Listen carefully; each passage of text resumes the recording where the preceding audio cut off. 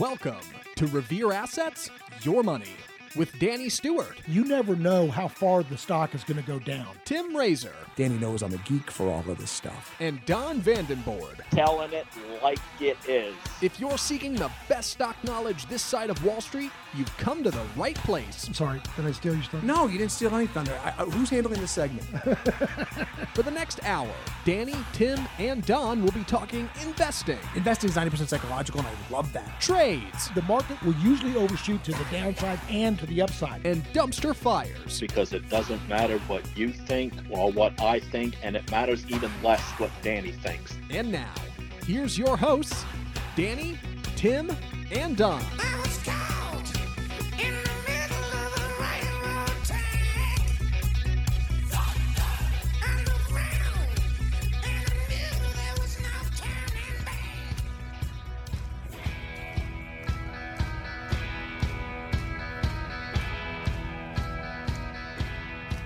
What happens when your youngest goes to Baylor as a freshman and their football team sucks? I mean, really bad. You know what? You wear the colors anyway. You wear green anyway.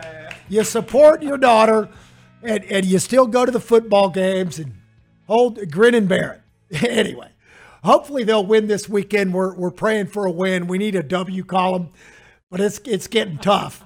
Especially, at least it's cooled off. So at least now you're not in a 100-degree stadium. That's right. Or not, because they play their games normally like at noon or 1. Anyway, I digress. I just had to throw that out there. So what we want to talk about today is, number one, why headline investing doesn't work. Why, for instance, we got the attacks on Israel and everybody knee-jerk reaction, oh, got to go buy defense stocks. Got to go buy defense stocks. Only a couple look good. The rest of them look like trash. So you don't necessarily want to do that.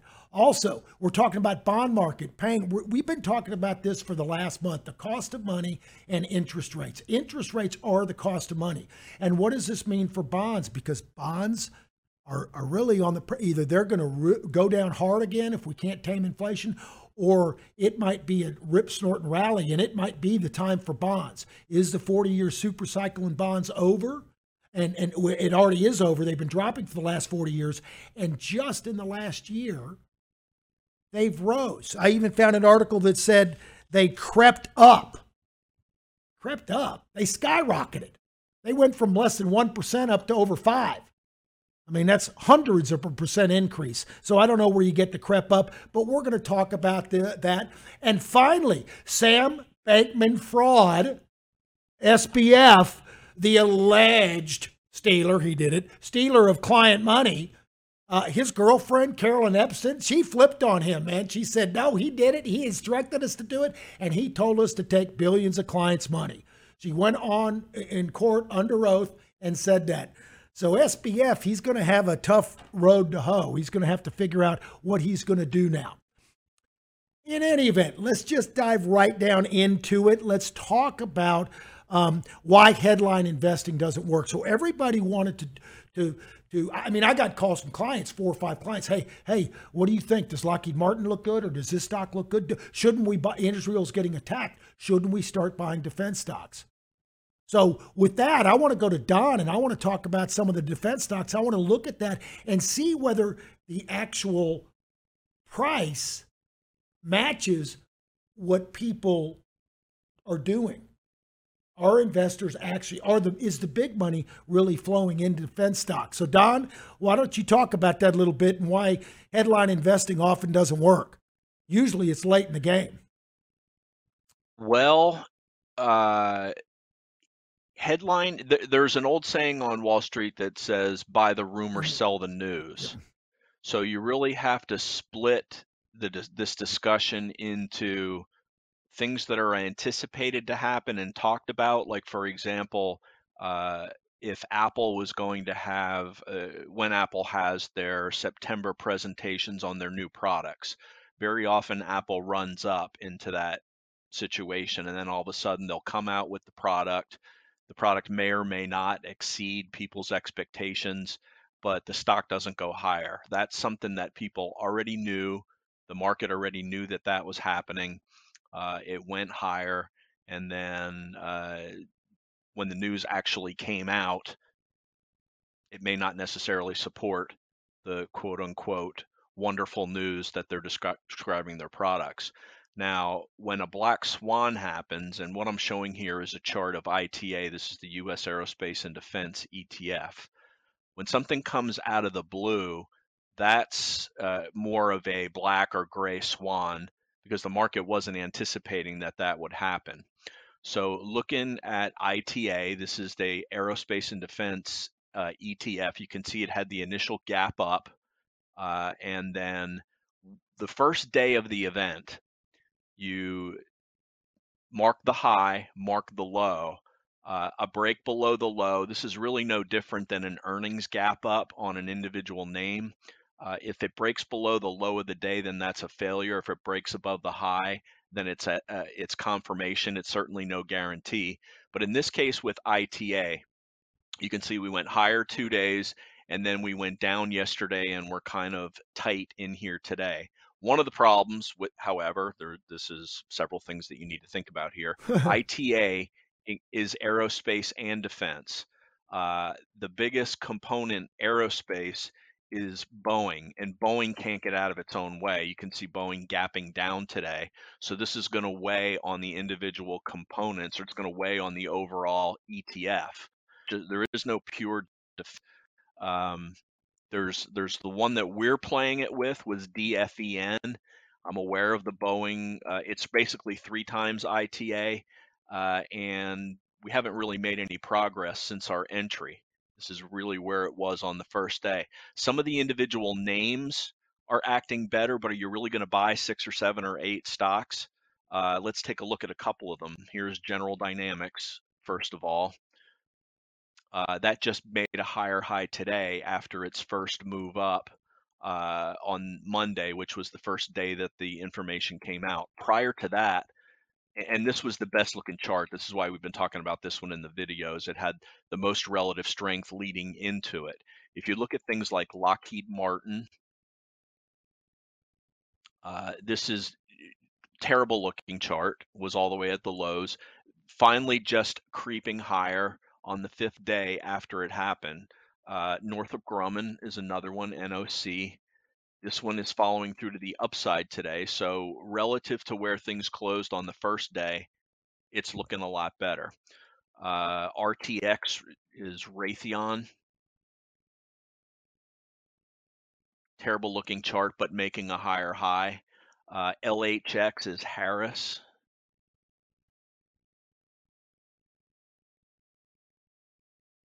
Not above the opening day's high, still inside after the move up.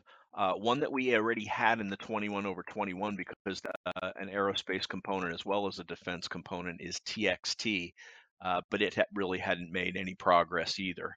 So it's a mixed bag. There's no guarantee. So in this particular instance with the news out of Israel, there's a couple other things that you could possibly look at as ways to play the news. Defense stocks aside, there's a big energy component, and we decided to play this both ways. One was with energy, and the other one was with the DFEN stock. Energy has made a higher high since the first day. And gold, a lot of people flee to it as a safety trade. Gold has made a higher high also with a big gap up today. There's also a dollar component to it. There's this inter-asset correlation. You just can't invest in a vacuum. The dollar is coming off, but finally bouncing after a pullback over the last couple of days. And with the dollar being up today, gold and gold stocks are up. That's not normally the way. These usually have a negative correlation, but not today. So you got to pay attention to what the expectation is, and then pay attention to what the correlations are. So it's never a sure thing. Buy the rumor, sell the news. When something comes out of the blue, you've got maybe a better chance to play it. But it's never a sure thing. There is no anything that seems like a sure thing in the market usually works out not to be a sure thing. out of the chute. It's what happens the following days after that initial news hits that gives you some clues into whether this might be a lasting trend or whether it might be just an over exaggeration and things revert to the mean after the initial move higher. And here's what you need to realize, folks. These billion-dollar hedge funds, these guys that the big institutional money, they've got boots on ground and they're actually doing the research. They know about what's going to be in the news and the breaking stories before it's being reported. If you don't think they have contacts and people inside the media and inside the government giving them feedback and telling them what's likely to come down, trust me, they know a lot of these stories before they're in the media, and that's why a lot of times you'll see possibly a run-up possibly before it happens, a lot of the news. Now, in this Hamas thing, I don't think that's the case because you probably would have seen defense stocks run up before then, and you didn't see that. In fact, they were in a downtrend. So that was one of the news stories that really wasn't known in advance. It was tougher to know that. But after that happened, you would expect ITA, the defense ETF, just to take off like a rocket ship. And it didn't do that. It didn't do that. And you got more than half the defense stocks still not looking that good. Some of them are starting to set up finally and looking better, but they're a handful. And you got to select the best of the best. So you can't just knee jerk and go out and buy just defense stocks willy-nilly. That's not a good strategy. All right, now I want to go back and I want to talk a little bit about bonds because we keep talking about this, the bond market pain and in the bond market slaughter. And if inflation, which the last couple days, CPI came in hotter than they thought it was. They kept saying inflation is trending down, but it came in a little bit, not the stuff they like to count. Remember, they like to count baskets of stuff that is becoming more efficient, like computer prices are coming down because they're becoming, technology is becoming more efficient. However, food prices and energy prices, that's the core, that's the one they take out to try to smooth out the effect. The problem is I eat food every day and I drive every day.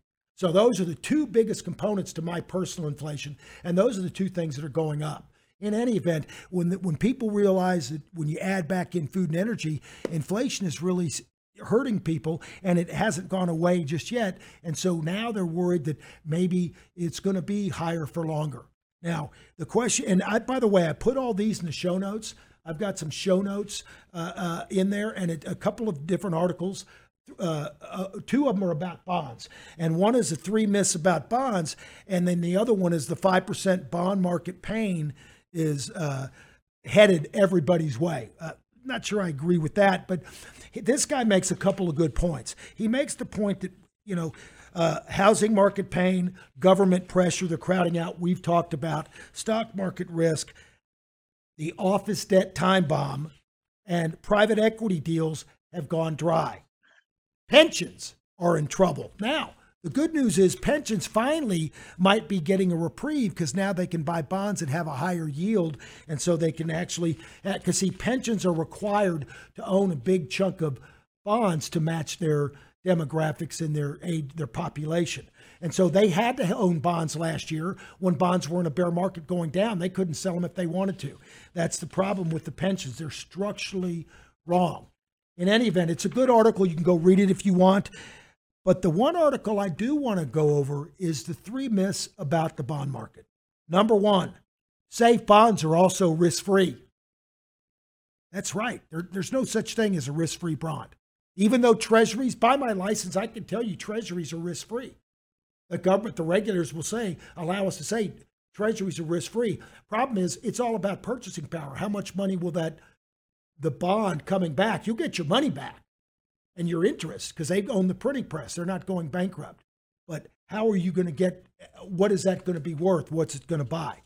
But the safe money is basically, it says safe bonds are also risk-free bonds. That's correct. Federal Reserve policy determines long-term rates. I even had people reach out to me on the Twitter and ask me some question, message me on Twitter saying, talking about the Fed and long-term rates. Folks, the Fed doesn't control long-term rates. Now, they can manipulate a little bit by buying long-term bonds or selling long-term bonds, but they don't generally adjust their balance sheet too much. They did in 2008, and they'll do it some, but normally they'll use the interest rates. But they shorten the shorter end of the curve. Lastly, an aging population means future bond yields will be lower. The theory is that older people will buy bonds because that's what they're supposed to do. The problem is Japan, that hasn't worked in Japan, and they've got a much aging population. So here's the one thing that you need to understand about bonds. Bonds are actually very complicated. They're similar to stocks. So with bonds, you have actually two different interest rates. You've got the stated rate or the coupon rate on the bond. So General Electric or any company, Pfizer issues a 6% bond. They're about to issue it. They're about to issue a bond. Morgan Stanley and Fidelity is going to help them. They're the underwriters. They say, what's the going rate in the economy right now? Well, it's 6% for a bond like you, for a credit quality, AA credit quality like you. So they put on their bond they're about to issue 6%. By the time they print those bonds and get the underwriting, and it's 6 months later, and by the time they issue those bonds, the stated rate in the economy, it would just be coincidence if it was still 6% in the going rate in the economy. That's known as the effective rate. So you have the effective rate in the economy, the real interest rate in the economy, and then you have your stated rate on your bond, your coupon rate. If that bond is still, if the interest rate in the economy is still 6% when your bonds are issued, then your bonds are going to sell at par. They're going to go for $1,000. Par just means $1,000 increment, the face value of the bond. However, if interest rates are now at 8% and my bond's only 6%, my bond is worth less than a new bond at 8%, or right, at the going rate in the economy. So my bond is going to sell for a discount. It's going to sell at maybe a $950, not $1,000. What that's actually doing, now that I'm paying less for the bond, I'm getting that stated $60, that 6% a year, that's $60 a year. Now I'm the new buyer of that bond is actually getting a 6% yield because he's buying that bond at a discount. I'm sorry, he's getting an 8% yield. He's getting the going rate in the economy because he didn't pay par for that bond. He paid it. What that's doing is it's setting your bond to the effective rate, the going rate in the economy. Okay? If interest rates drop and they're at 4% and you have a stated rate of 6% on your bond is worth more. Your bond is selling at a premium. So you'll sell that bond for $1,100 or something. That's actually setting a new buyer is only getting 4%, the stated rate in the economy. So the old joke on Wall Street is, what's the difference between a 20-year bond, same company, same issuer? What's the difference between a 20-year bond with 10 years left to maturity at the same interest rate and a newly issued bond by that same company that's a 10-year bond? In other words, they're both 10-year bonds. The answer is nothing. That 20-year bond, even if it has a different coupon rate, as long as the same senior bond, same general bonds, general obligation bond, they're both going to be priced at the going rate in the economy. Okay? So when people tell you you just buy bonds and hold them maturity, that's the message Wall Street tells the retail investors. Real guys on Wall Street, they don't buy bonds and hold them to maturity. They trade the cycles. Now, it's not as active as stocks because you have longer cycles. So you've got a big 40-year super cycle interest rate in bonds normally, 1981, all the way till beginning of end of 2021, rates came down.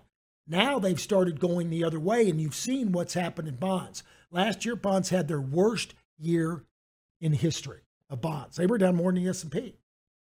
Okay, so normally bonds are safer than stocks, but there are certain time periods, especially when you have inflation. Inflation is kryptonite to bonds. It's worse than rising interest rates. You get rising interest rates and inflation, Katie, by the door, they're going to get slaughtered. Now they've gotten slaughtered. When the Fed stops raising rates, bonds will actually not only have a nice yield, they'll also give you capital gains as rates drop. Are we there yet? I don't know. I wish I did. If I did, I wouldn't be doing this podcast. I'd own the small island of Hawaii, right? But point being is, we'll know it when we see it. We're going to pay attention to interest rates. We're going to pay attention to inflation, and you'll see what bonds are telling us. But here's the main point. Forget about the weekly or the daily movements here. Over the next year or two, once the Fed starts actually finally taking their throat off the interest rates, off the economy, and it becomes a little apparent, they start getting a little more dovish. See, right now, one Fed governor comes out and says, oh, I think we're probably done. We really don't need to raise anymore. And someone else in the Fed will say, we probably need one more raise. They're sending a little bit of missed signals because they're trying to stall. They want to kind of feel out the economy a little bit more to see if their rates are actually working, which they are. They want confirmation of that. They don't want to take the brakes off too early because they don't want to have to reverse course and reverse course again. Then they look like they've lost control. Guess what? They already have. We just don't know it yet. This is a confidence game.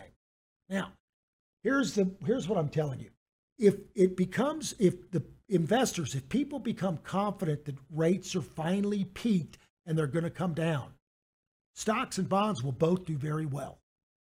Okay? And probably gold. If rates continue to rise, the dollar will get stronger, you're defending the stronger, but bonds will go down more. So once you think that interest rates have peaked, that's really the time to own bonds. So in any event, I just wanted to address that because I see all these articles right now talking about doom and gloom and the end is near and it's coming, and it might. But bonds, I've heard about this big bond market riot. Now, that may happen. I'll tell you how you're going to know, folks. Don talked about it. Don told you that during fear, during sell-offs, gold and bonds are positively correlated. That's not normal. Normally, they're inversely correlated, right? Dropping rates, a lot of money printing means inflation. That's gold, good for gold, but bad for the dollar. However, when you start raising rates, are strong for the dollar, it's bad for gold normally. However, when you have fear, knee-jerk reaction, people go to treasuries and gold. They both go to those two. Even in the 30s, gold did great.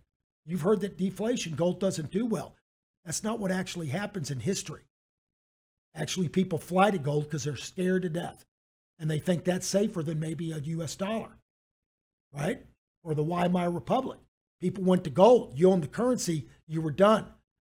So at some point, when we have a big sell-off, will people just go to gold and stop going to treasuries?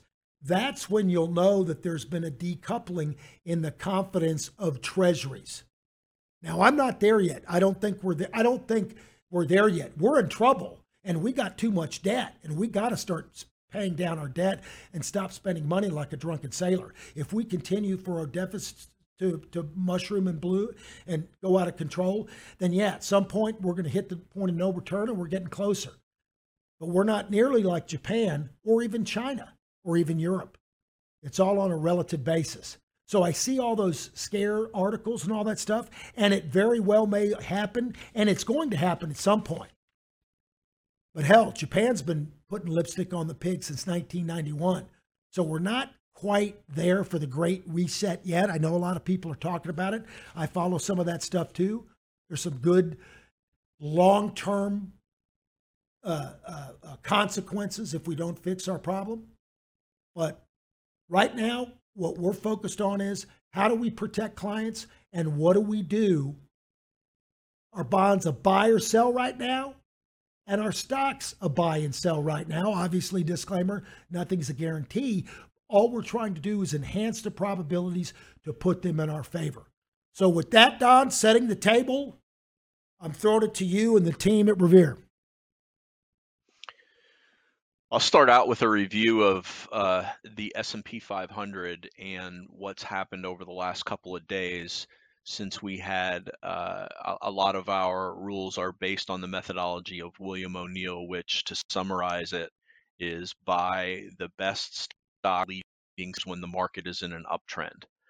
So leading into last Friday, we weren't in an uptrend; we were in a downtrend. So we kind of split our portfolio among passive investments focused on the market indexes, and then active investments when the market is in our favor and leading stocks will outperform the indexes by a factor of 2 to 3 or more if they're true leaders. So with the S&P 500 being in a downtrend by the middle of last week, we had no more individual names in the portfolio, and we were just holding our passive position in the S&P 500 as long as we were holding above the 200-day moving average. That's the black line on the S&P 500, and the reason for that is simple. The market never gets into serious trouble unless the S&P 500 breaks below the 200-day moving average. And if it does, typically the drawdown from peak until you break there is somewhere between 9 and 12%. If you break below there and we enter a full-fledged bear market, similar to what we saw in Q4 2018 when Jerome Powell was not in sync with what the expectations of the market were, what we saw in COVID, and what we saw in 2022 with the inflation bear market. Once you get below that black line, all bets are off. That's where all bear markets occur. It doesn't guarantee that a bear market's going to happen, but this is where we want to be maximally defensive for our client capital. So we held the 200-day moving average, and then we had this O'Neill follow-through day, which is the signal to look for leading stocks and leading sectors with the market wind seemingly shifted from being in our face to at our back. And we found plenty of good stocks that were acting well, and we started buying them starting last Friday and proceeding through Monday, Tuesday, and Wednesday. Funny thing happened over the last couple of days, though. On Tuesday at 1 o'clock Eastern time and on Thursday at 1 o'clock Eastern time. And Dan, this gets back to the confidence in bonds and the confidence in government. At 1 o'clock is when they do the Treasury auctions. We had what was perceived as a poor reaction to the sales of the bonds that they were trying to sell. And we sold off Tuesday afternoon, recovered Wednesday. There was no Treasury auction. We're having a great day Thursday. In fact, challenged new recent highs. And then that 1 o'clock bond auction came out and we sold off really harshly. Bounced into the close, had some follow-through strength Friday morning, but then started selling off again. There are a lot of geopolitical, obviously, cross currents to what's going on, but you can't ignore the action of what's going on with the bear market, with yields, what's going on with the dollar, what's going on in gold, and what's going on to individual names. Individual leading stocks held up just fine until they started selling off this morning. So this morning we've trimmed several positions, and this also corresponds with this green line here. This is, I talked in the video last night that when you have a sell-off and it forms a bottom, an inflection point, in this case, the low of 43.25. We're just at that level right now, so it's important to hold that level. Otherwise, we'll get even more defensive. But that corresponds with a break of this green line. We know from historical studies that when the markets and leading stocks are trending above this green line, which is the 21-day exponential moving average, the wind is at our back, and it's sort of a green light to follow through and pursue our discipline, which is put more money into the market, put it at work, lay off of the defensiveness a little bit. But with the feedback that we've gotten Thursday afternoon and then following into this morning with the sell-off, we're breaking below that 21-day moving average, and we're also seeing some of these recent leaders not act as well as they had been working. High interest rates are like kryptonite to growth stocks. And let's take a look at interest rates here very quickly. We'll look at the 30-year bond. And it peaked late last week. Interestingly, it peaked on the day that we had the follow-through day and rates started coming off. They had a big bounce yesterday after that bond auction, and they're down a little bit this morning. They're attempting to bounce, and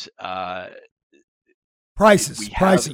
The prices are trying to bounce, right, which means the yields are down a little bit. But recently what we've seen is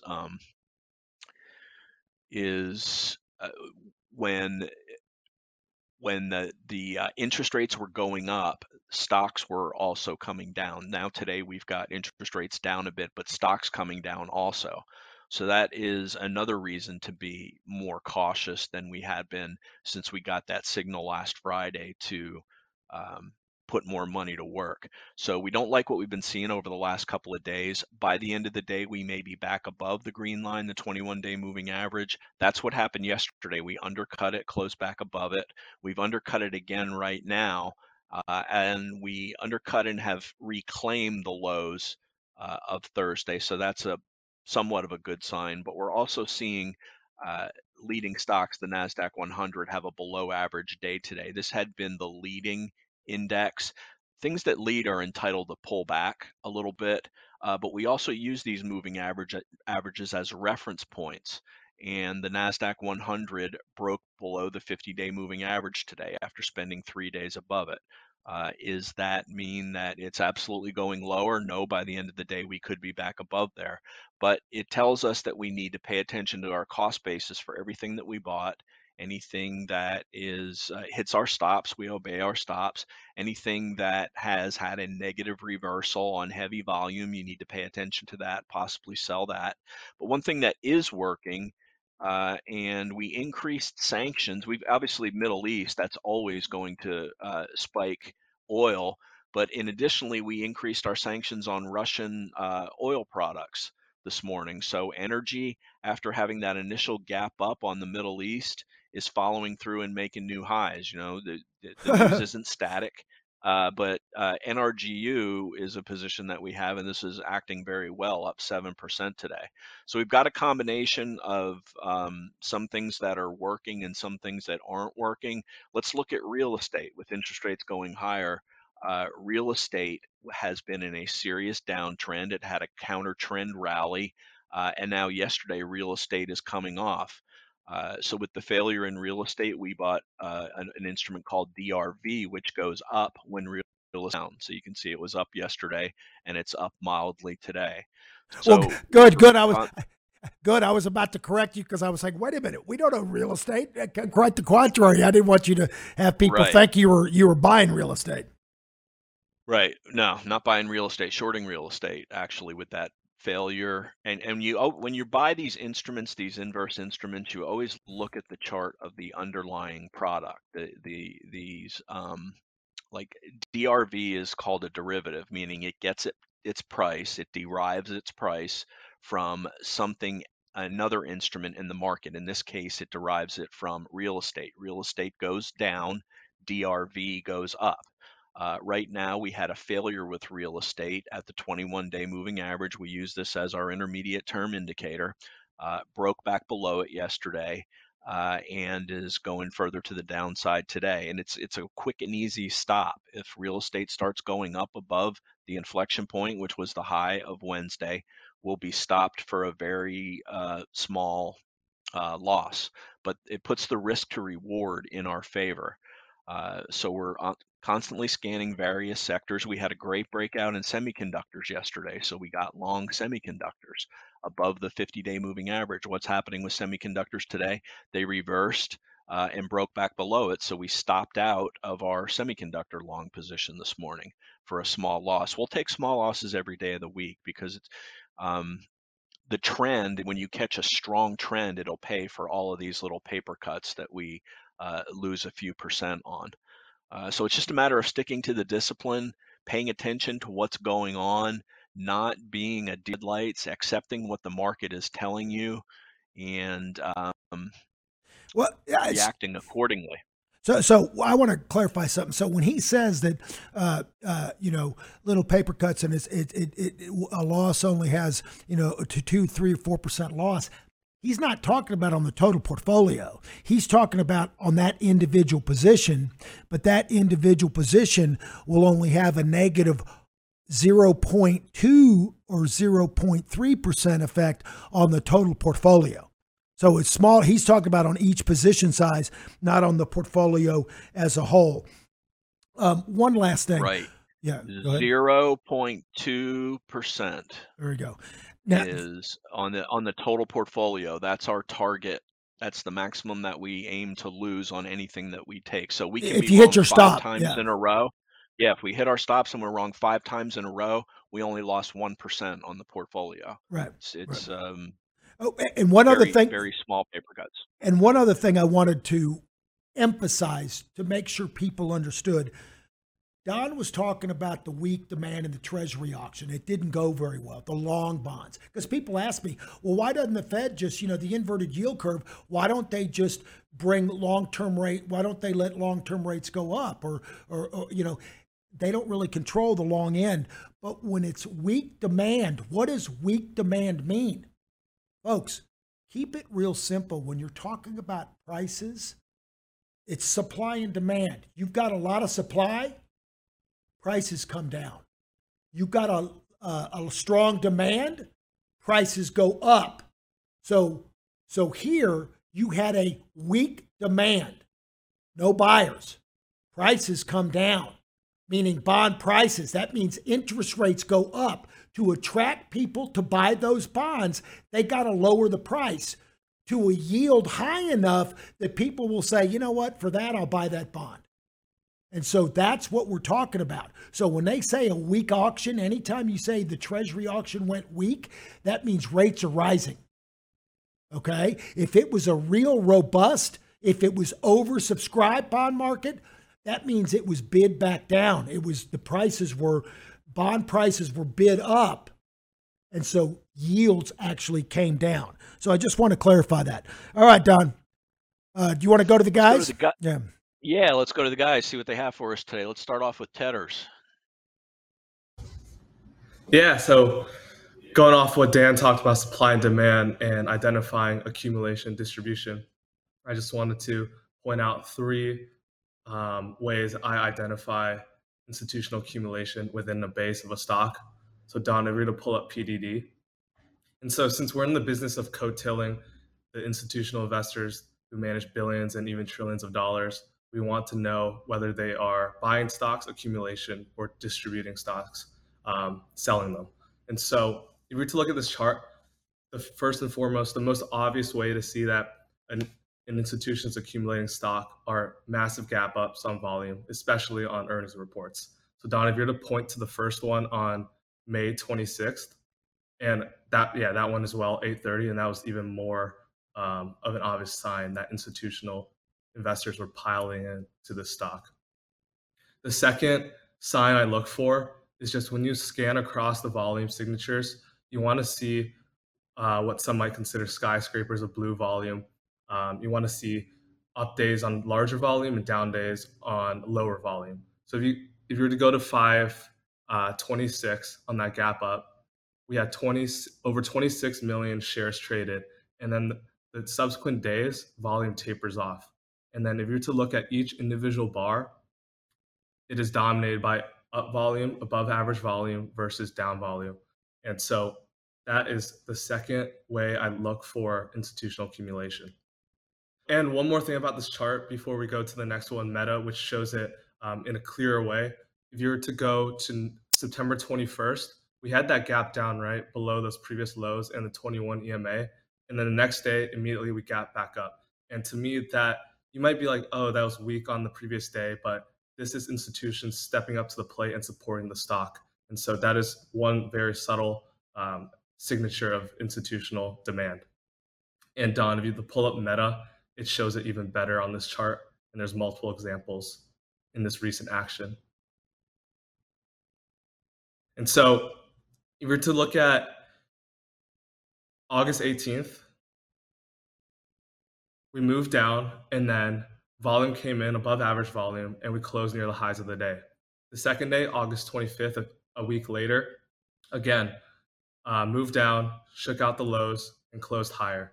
And then recently, August 27th, no, sorry, not August 27th. In this recent pivot, we also shook lower, closed higher on above average volume. And this is where I was starting to get interested in the stock.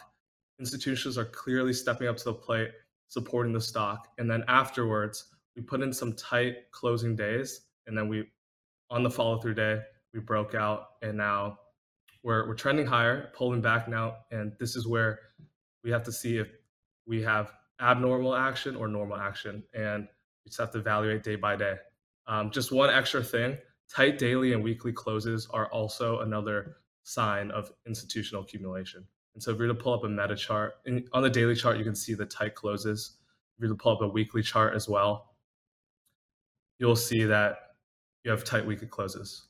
And so the three main things I look for are gap ups on earnings or some other fundamentally changing news, strong up days on above average volume, dominating down days on above average volume, and the more the better. And then third is more subtle, but it actually strengthens the base, is a shakeout.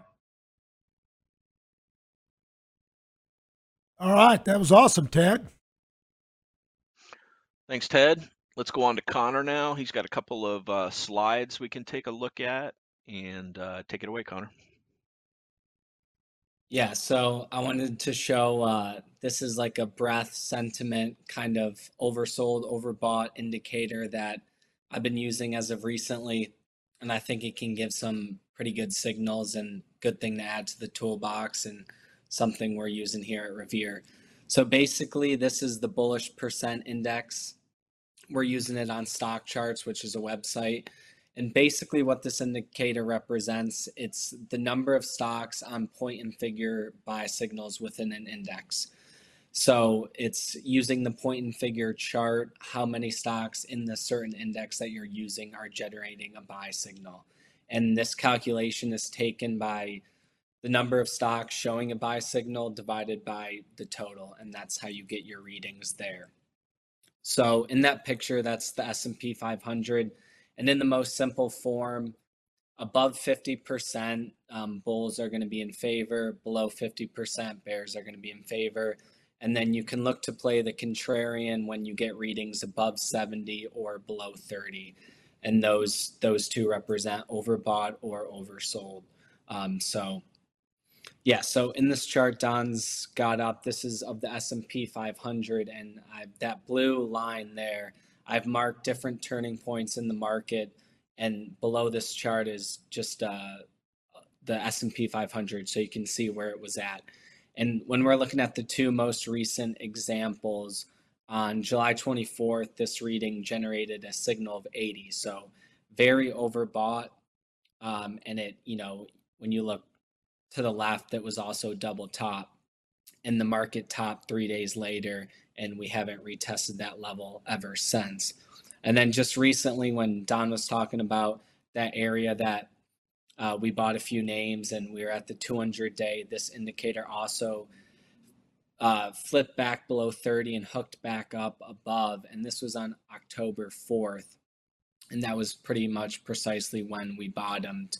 So these can be good tools, and if you look further to the left on this chart, I mean, the October bottom, this indicator got to 11, put in a higher low, and then came back up. So like anything, if you're in a trending market, these things aren't going to be as useful because, a market can keep going higher or lower regardless of what these secondary indicators are showing. But given the environment we're in right now, no real clear trend, these can be super powerful in helping yourself position for short-term moves and, offset certain positions with hedges and whatnot, like Don was talking about with, DRV. So yeah, and you can use, there's a bunch of these for different sectors. If you want to go to the next chart, Don. The next one, it's just one of the NASDAQ composite, and similar thing. You can see the chart, the cues below when this indicator's flashing those extreme overbought signals.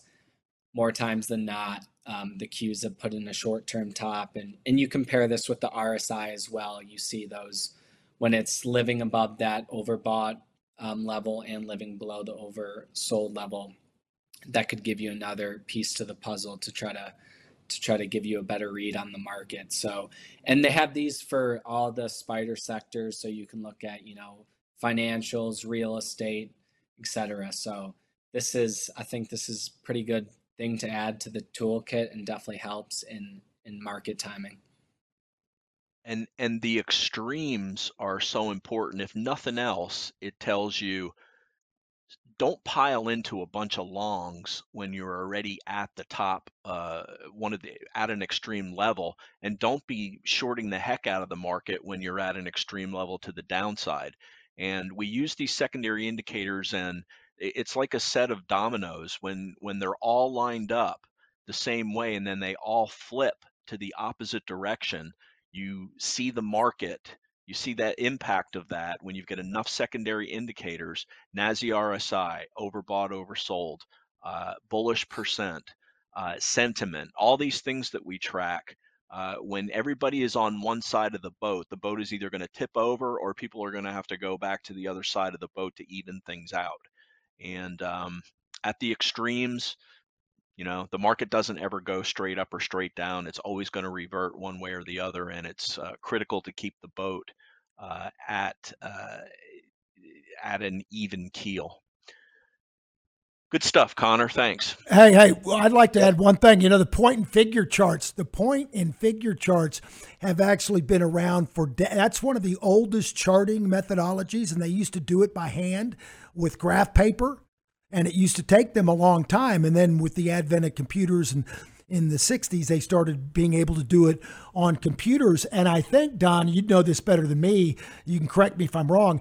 I think that Bill O'Neill, he was one of the first 8 guys to really start putting charts and graphs on computers. And I think he was instrumental in starting to get point and figure on computers, start doing charting on the computers. He did charting. He did the traditional charting like we're seeing in MarketSmith, but he wasn't a huge point and figure. He wasn't guy, okay. But that's what. But I do. There's a definite advantage to doing that. It takes the time component out of it. Oh, it yeah. just looks at price, at X's and O's, and making new highs and. Point and figure was very time consuming when you had to do it by hand. Computers made it a lot easier. Yeah. Anyway. All right, Mike. What do you got for us this week? All right. Can everybody hear me? Yes, Good? sir. All right. So I want to talk about a couple things, but don't worry, I'll make it brief. We'll run through this pretty quickly, but the first thing is over the weekend there was an article. Not sure if our viewers have heard this, but if not, Exxon made a deal to buy Pioneer Resources for $60 billion, and they're creating a shale giant. It's the largest acquisition since 1999 when they acquired Mobil. And what this demonstrates is that Pioneer Resources, most of their operations, they're predominantly in the Permian Basin. And what this demonstrates is that Exxon believes demand for U.S. oil production will last for many decades, because they wouldn't make a $60 billion acquisition if they thought oil was done in the next few years. So what's significant about this acquisition and this posturing is that WTI stands for West Texas Intermediate. It's the crude oil benchmark for the US.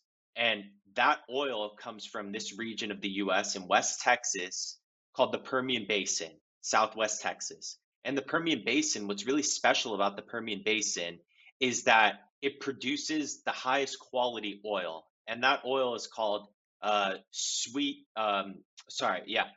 sweet crude oil. And what that means when you hear sweet and sour crude, the difference in that is the sulfur content. So sour crude usually has around 2% sulfur content, and then sweet crude has like maybe 0.2%. So sweet is much easier to it's just much higher quality, easier. It's also define, much greener. Much greener. Yeah, it's just better in every way. So what's special about the US and the Permian Basin is that it's very, very, with the shale revolution that happened in the early 2000s, it's very, very cheap to produce oil in this region. It comes from shale rock, so it's very easy to extract. And it's an extremely resource rich of the highest quality oil. And what's interesting about oil too is that if you look at the rest of the world, there is a lot of oil in regions like Canada, obviously the Middle East, South America, the Gulf of Mexico. But all of that oil is predominantly this lower quality, heavy sour crude. So the Permian is the single best region, and that's why Exxon made that big acquisition. And for me personally, it's important. I like that acquisition a lot, and I believe on the podcast I mentioned Oxy before. And as many of you may know, Warren Buffett has a big position in Oxy. I have a big position in Oxy. I like Occidental a lot because a few years ago in 2019, I believe it was, they merged with they made an acquisition for Anadarko, and they set up the largest shale producer in the Permian Basin, and they're the lowest cost producer, and they've got extremely high quality wells there. And that's important because when you're investing in commodities, at the end of the day, these commodities companies, oil producers, miners, whatever commodity it is, they don't have pricing power. So they're subject to the fluctuations in the market. If the price goes up, they make more money. If the price goes down, they lose money. But when you're investing in these commodities companies, what you really want to look for is the ones that have the highest quality assets as well as the lowest cost of production. And something else that's important, not just for commodity producers, but in general, and I think one of the most fundamentally overlooked metrics when you're investing in any company is management. And management, it's hard to gauge the quality of management. You got to do some research and make some character assessments that are pretty hard to make. I mean, there are some quantitative methods or quantitative measures that you can use to judge management, but it's mainly a more qualitative thing. But Vicky Holub, who's the CEO of Oxy, has shown really great capital discipline for many years. She's a great leader in that space. I have full trust and conviction in her. So management is a big thing for me, but really for any company, you should always look at management. And yeah, what I was talking about before with free cash flow and all of that stuff, at the end of the day, it all comes down to capital allocation, which comes from the head. So management is in charge of that capital allocation. So that's really important. And then so yeah, that's Oxy, the Permian Basin. In the future, oil will eventually die out. And what's really interesting about this scenario we have now is that we've seen a massive increase in the price of oil, but we haven't seen a massive increase in the rig count. If you look, the rig count is actually decreased. And the reason for this, if you go through earnings calls and listen to management, they're saying they know the government is out to slit their throats and put them out of business. That's a fact that the government has not been let's say disguised about. They've been very clear that they're trying to put the oil companies out of business. So instead of doing what they've done in the past, where they flood the market with oil, invest all of this money into building more rigs and yeah, investing a lot of capital, what they're saying is, look, we're happy with prices now. The floor is around $80. We've got great free cash flow at those levels. We're going to maintain production as is and return all our money to shareholders because there's nothing else we're really trying to do with it. We're not interested. The government's out to get us. Forget that. So it's a really interesting dynamic. Oil prices, yeah, the floor seems to be $80. Will probably be there for a while and eventually go higher until oil is done. But with this acquisition, as I said, Exxon's saying it's probably going to be a few decades before oil is done. So we'll see what happens there. But yeah, like Oxy a lot in the Permian. And then the last thing I wanted to talk about is quickly some technical patterns. So you may hear a lot online, on Twitter, everywhere. A lot of people talk about these technical patterns and specifically the head and shoulders pattern. And I've seen a lot of sort of misinformation. People don't really understand these technical patterns, and they don't work out a lot of the time because they're missing a few things that I think are important to mention. So the first one, an example I want to use, if you pull up AMR on the daily, this is a very clear head and shoulders pattern. It's a shorter time frame head and shoulders pattern. So these usually resolve quicker and doesn't necessarily mean the trend is over. You'll just get a quick correction. But as you can see here in late September, when it made this initial, when it made the left shoulder, it increased on really large volume. And from that peak in volume, you can draw a downtrend line all the way until the break from the right shoulder yesterday, where the volume spiked. And in a head and shoulders pattern, that's the way that the 99% of them that actually work develops. So you've got to have that volume pattern as well as the actual head and shoulders pattern on the chart. And for a real head and shoulders, what you need to see is that big spike in volume on the left shoulder. Then the volume comes down, increases a little bit into the head, but it's not as much volume as you had on the left shoulder. Then it dies out. And then when it finally breaks, you get a big surge in volume. And that's basically exactly what we saw. It's clear as day on the chart. You can even see it with the relative strength line as well.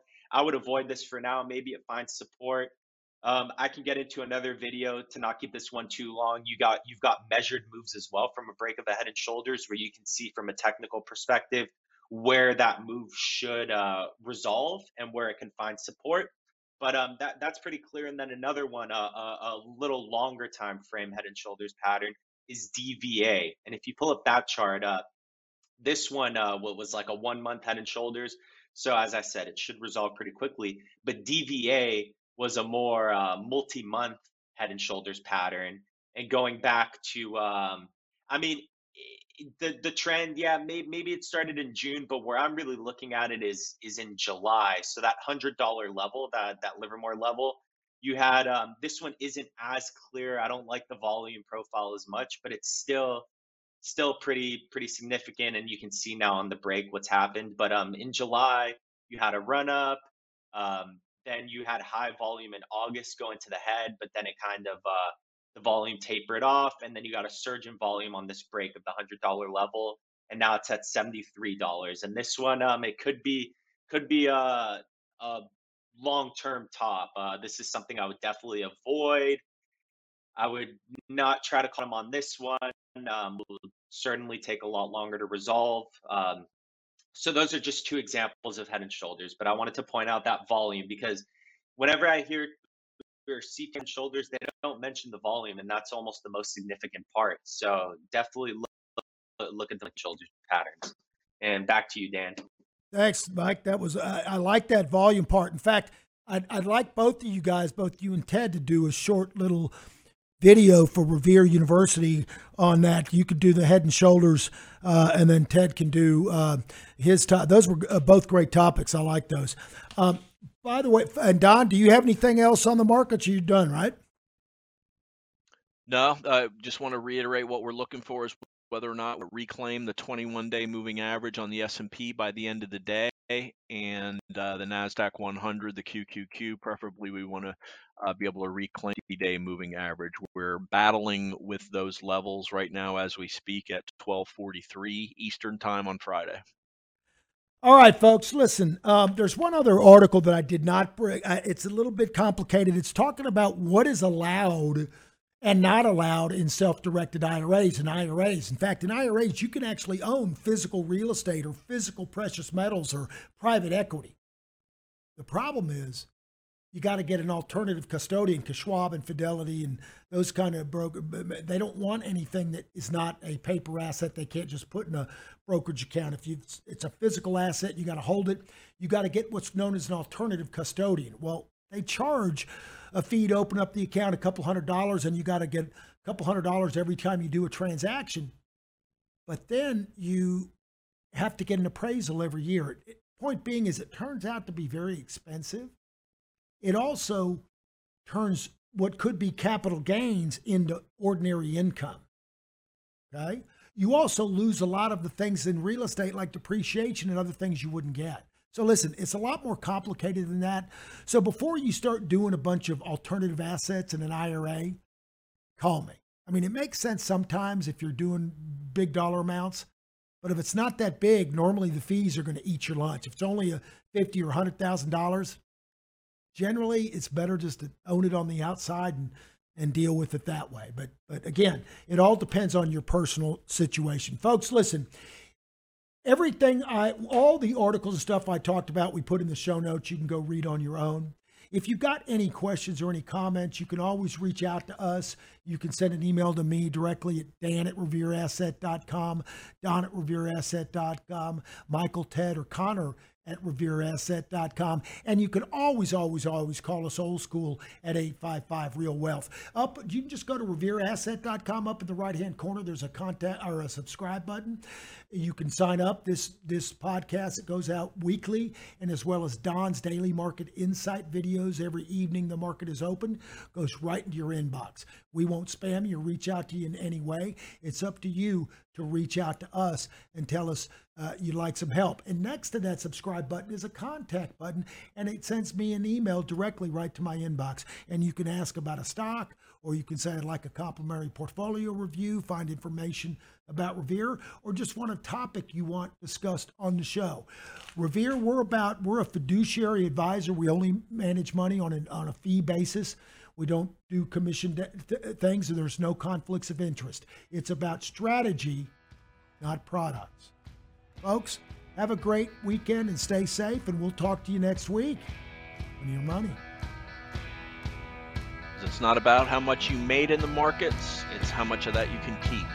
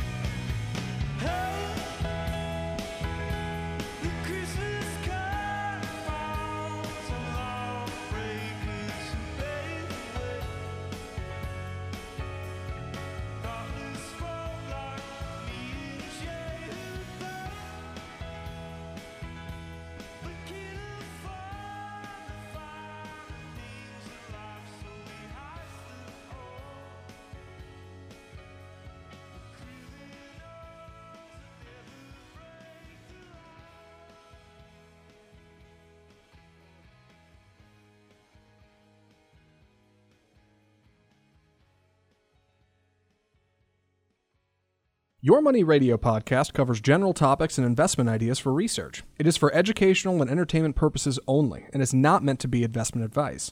If you want or need investment advice, contact your own advisors or reach out to Revere Asset Management for individual investment advice. For more information, just go to revereasset.com.